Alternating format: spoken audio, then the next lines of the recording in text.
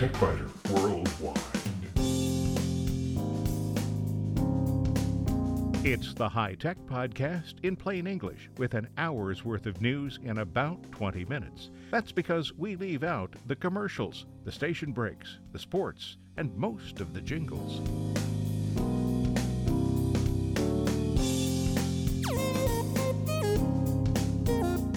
Podcast number 547 for the 18th of June, 2017.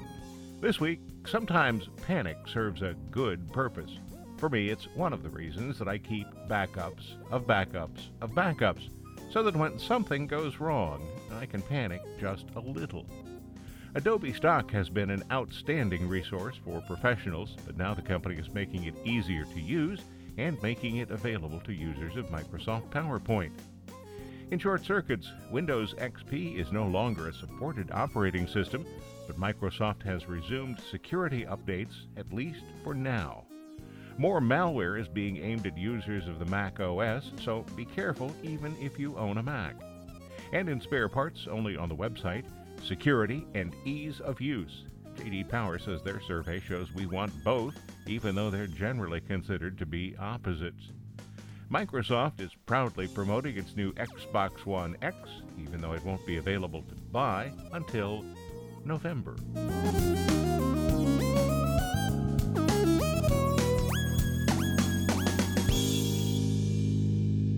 I call this segment The Importance of Panic. Maybe not exactly panic, maybe just extreme caution. I have a pretty good backup system, but still I always worry a lot when a disk drive problem pokes its ugly head around the corner. One did that this week. The smart monitor started raising caution flags. No warnings of imminent failure, but making me aware that there was trouble in the future. Sometime in the future, some unknowable time. Mild panic ensued. The disk with the problem was a 2 terabyte Seagate drive, a brand that I've had more trouble with than expected over the past few years. A similar drive purchased at the same time had failed late last year, and another 2 terabyte Seagate drive had failed earlier. I've been replacing them with Western Digital black drives, so I ordered a replacement. The failing physical drive housed 2 logical drives, and perhaps I should mention that one of them, drive E, holds all production website data, graphics files, and a lot of desktop publishing files, all really important stuff. That added a bit to the feeling of panic. The other drive, G, holds family videos, all software that I've downloaded, template files for the TechBiter podcast, and various PDF versions of manuals. More mild panic. Now, never mind that every file on both drives is backed up to CrashPlan online. Never mind that the critical files are backed up to a local network-attached storage drive. Never mind that both drives were also fully backed up to external USB drives. And never mind that to lose files, the internal hard drive would have to fail, not just warn about coming problems, that the network-attached storage drive would have to fail, that CrashPlan would need to go out of business, and that my external USB backup drives would have to fail, all at the same time. But panic isn't logical. After all, it's panic. When the new drive arrived, I confirmed that both drives E and G had completely current backups on the external USB drives. CrashPlan had reported 100% completion earlier in the day. I didn't check the network-attached storage drive, and of course both drives were still fully readable so that I could attach the old drive to the computer and restore from there if I had to. Still, there was sufficient space on drive I to create 2 directories, one called temp E and the other temp G. So before removing the old drive from its bay, I backed up every file to the appropriate directory on drive I. After removing the Seagate drive and installing the Western Digital drive, I restarted the computer and used the Windows Disk Management Console to initialize the physical drive, create a partition for each of the drives, and format them. All that remained was copying all of the files back from the special directories on drive I to their rightful places on E and G. Well, as somebody once said, just because you're paranoid doesn't mean they aren't out to get you. Sometimes a bit of panic goes a long way toward keeping data safe.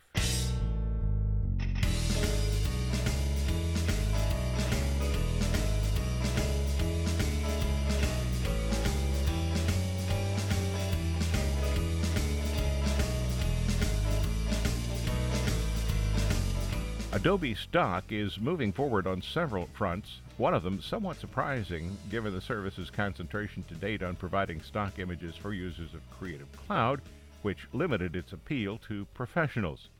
In addition to providing an entire new class of images, Adobe Stock is enhancing its search function and providing access to office workers via a Microsoft PowerPoint plugin.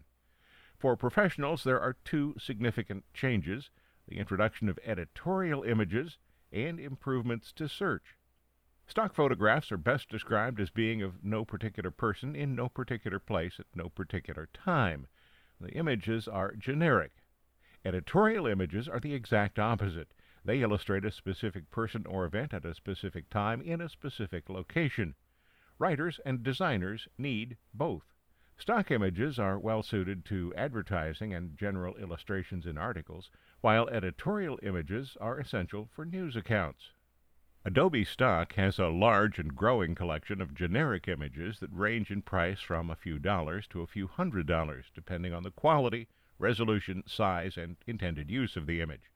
Now, in a single move, Adobe will make available 12 million photographs and motion picture images dating back 100 years from the Reuters news agency. New images will be added every day. The additional images carry a considerably higher price tag, $50 to $500, depending on quality and resolution. Additionally, images from USA Today Sports will be added, and Adobe says that discussions are ongoing with other providers of editorial images. The other significant enhancement for professionals is a more visual approach to searching for images, coupled with some powerful filtering options. You'll see an example image on the TechBiter Worldwide website that shows one of the filtering options. Once your search has returned a selection of files, you can further refine the search by specifying whether you'd like the image to have a deep or shallow depth of field. Adobe Stock Vice President Claude Alexander described a problem that is common to visual communicators: the need for both quality and speed. Be it in advertising, communications, there's that need for high visual impact. At the same time, there's increased content velocity, which means that through digitization and social media, we're consuming, producing, and using images and imagery in general at a staggering pace and volume. Designers and illustrators have found current search functions to be both cumbersome and slow because they must describe the image they're seeking. Search is their main gripe with Stock. One told me once, search, it's like doing the dishes. At Adobe, we know that we can apply to billions of click data and 12 years of history of being in that business the Adobe technology, which is 30 years of digital image science, and Adobe Sensei, or machine learning and AI framework, to make search totally different and much more intuitive, fluid, and efficient for our customers. Machine learning, which Adobe calls Sensei, will make it possible for illustrators to upload an image and then seek similar images. And what we're trying to do is replace as much as we can searching with words by searching more naturally and more intuitively. Because it's difficult with words to describe emotions or feelings and what you're looking for. So together with Visual Search that we launched at MAX last year, the aim is still to help creatives find what they need by making search more intuitive, more visual, and less keyword-based. Adobe Stock Principal Product Manager Gordon Lyon talked about the beauty and the challenge of Sensei and a search based solely on words. The number one pain point for individuals is not how many images do you have. It's how do I get to that one image that I really need. So if I let's say I'm a winemaker and I'm building my website here, and I'm looking for something particular, I can type in wine, and sure, I can get a page full of great images. But where Adobe Sensei really comes in is when you dial down, you go down to page 100, and I'm 10,000 images into this search, and I'm still seeing high quality, highly relevant results. That's Adobe Sensei at work. 10,000 images deep. Who would have time to look through all those images? There must be a better way. And as it turns out, there is. The first of a series of new filters that we're going to be using based on the image aesthetics. Another filter that's in beta test allows the user to specify images that are more or less colorful. For a given use, you might want images that tend more toward monochrome or very highly colorful pictures. But maybe the most exciting part of what Adobe has announced is the ability for Microsoft PowerPoint users to access high-quality images for use in their presentations. It's exciting for Adobe because it gives millions of users access to images they can buy. It's equally exciting for users because most clip art collections are outdated, of low quality, or trite, and often all three. Although an office manager might not be willing to sign up a secretary or an assistant for a Creative Cloud membership, that same office manager might be willing to spend a few dollars to improve some of the organization's PowerPoint presentations. Adobe Stock Principal Product Manager Gordon Lyon describes the reasoning behind the decision to make stock images available to users of PowerPoint. We don't feel that it's fair to save all of this Adobe magic just for the creative professionals, because we know that there are millions of people out there who just need to make a PowerPoint presentation. Since a search technology works in the PowerPoint plugin too, as Lyon described. With a single click, I can install the new Adobe Stock add-in for PowerPoint. And there, I can start by easily either browsing through a series of collections of really top-level images. For instance, food might be applicable for me here because I'm dealing with wine. There's an image I really like, so I'm going to do something that you can't do with other Microsoft PowerPoint add-ins. I'm going to select a photo that I already have. Now, I like this photo a lot. Unfortunately, I've already used it elsewhere in my presentation, so I want something that's similar to this, that has the same look and feel that's going to go with my presentation, but I can't use this. So usually I would have to go in and start typing 2 glasses, red, white, wood, pouring.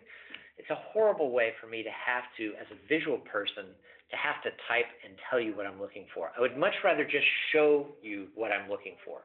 So that's what I'm going to do. I'm just going to click open, and Adobe Sensei is going to upload this image, analyze it, not just for content, but for color palette, for atmosphere, and all the other aesthetic qualities that make these images go together. And now I've got hundreds of images that I can pick from that are all very similar. PowerPoint is a visual medium. Bullet points get in the way. Large blocks of text are death to communication because people simply cannot read words on a screen, listen to someone speak, and comprehend both. Usually, what happens is both the words on the screen and the presenter's words are lost. The reason is simple enough. The same part of the brain is used to process written words and spoken words. It can do one or the other, not both. As my friend Rick Altman writes in Why Most PowerPoint Presentations Suck and How You Can Make Them Better, we identify 4 legitimate reasons why well-intentioned content creators feel compelled to overload their slides with text. Some are easy to resolve, others not so easy. And in all cases, the text creates one of the most insidious barriers to a presenter being able to connect with his or her audience. You can learn more about the book on betterpresenting.com. There's a link from the TechBiter Worldwide website. If you must use bullet points, at least make them short and couple them with a compelling graphic. The graphic sets the tone and the context, while the presenter's words provide the content. Now, I know there are some people who will react by arguing that distributing a PowerPoint deck without its words ruins it as a takeaway for attendees. Actually, no, it doesn't. The PowerPoint deck was never meant to be a takeaway for users and has always been useless for that purpose. If you want to provide something for attendees to take home, then create something specifically intended for users to take home and use later. So, to get back to Adobe's announcement, presenters will now have access to high-quality, relevant images, and using new search capabilities available from within PowerPoint, they'll be able to identify, license, and download those images easily.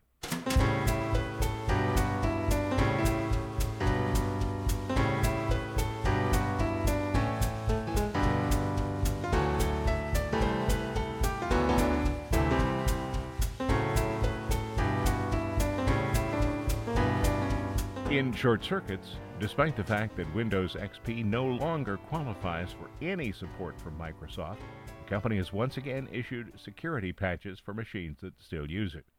The second set of XP patches since the WannaCry attack that crippled hundreds of thousands of computers, most of them on Windows 7, was issued as part of the standard monthly patch release. Microsoft said the patches are in response to what it called an elevated risk for destructive cyber attacks. Microsoft cautioned users of the obsolete operating system that this should not be considered the standard process for Microsoft. Security Center Manager Eric Dorr said the security updates do not extend support policies. We recommend that customers upgrade to the latest platforms, he said.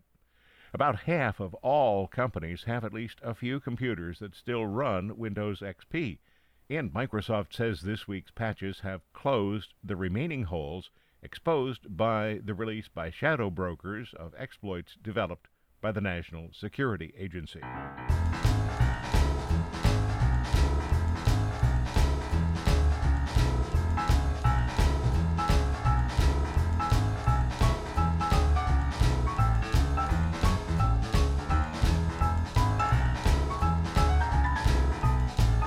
The Malwarebytes blog is discussing a couple of new approaches intended to infect Mac OS computers with malware.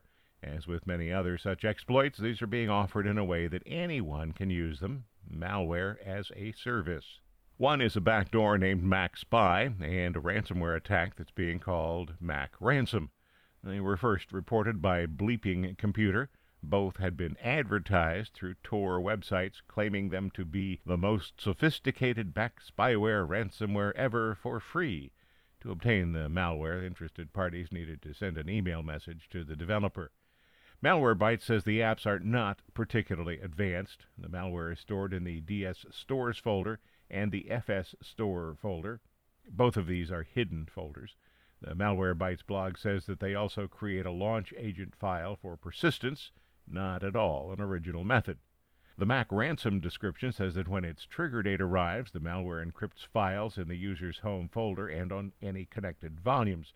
It waits 3 days, though, which is probably long enough that most protective applications will spot it and remove it before it does any damage. According to Malwarebytes, Mac Spy is fairly simple spyware which gathers data into temporary files and sends the files periodically back to a Tor command and control server via unencrypted HTTP. The malware takes screenshots every 30 seconds, captures audio from the microphone, photos, contents of the clipboard, browser data, and keystrokes. The keylogger works, though, only if the person using the malware has the Mac administrator's password.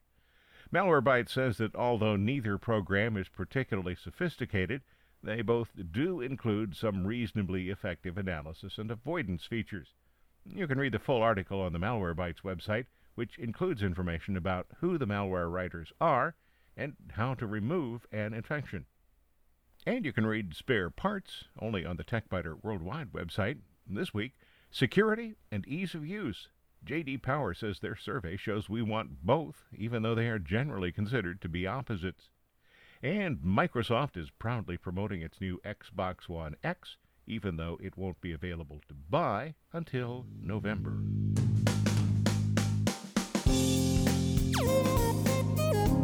Thanks for listening to TechBiter Worldwide, the podcast with an hour's worth of technology news in about 20 minutes. I'm Bill Blinn. Be sure to check out the website, www.techbiter.com. And if you like, send me an email from there. See you next week.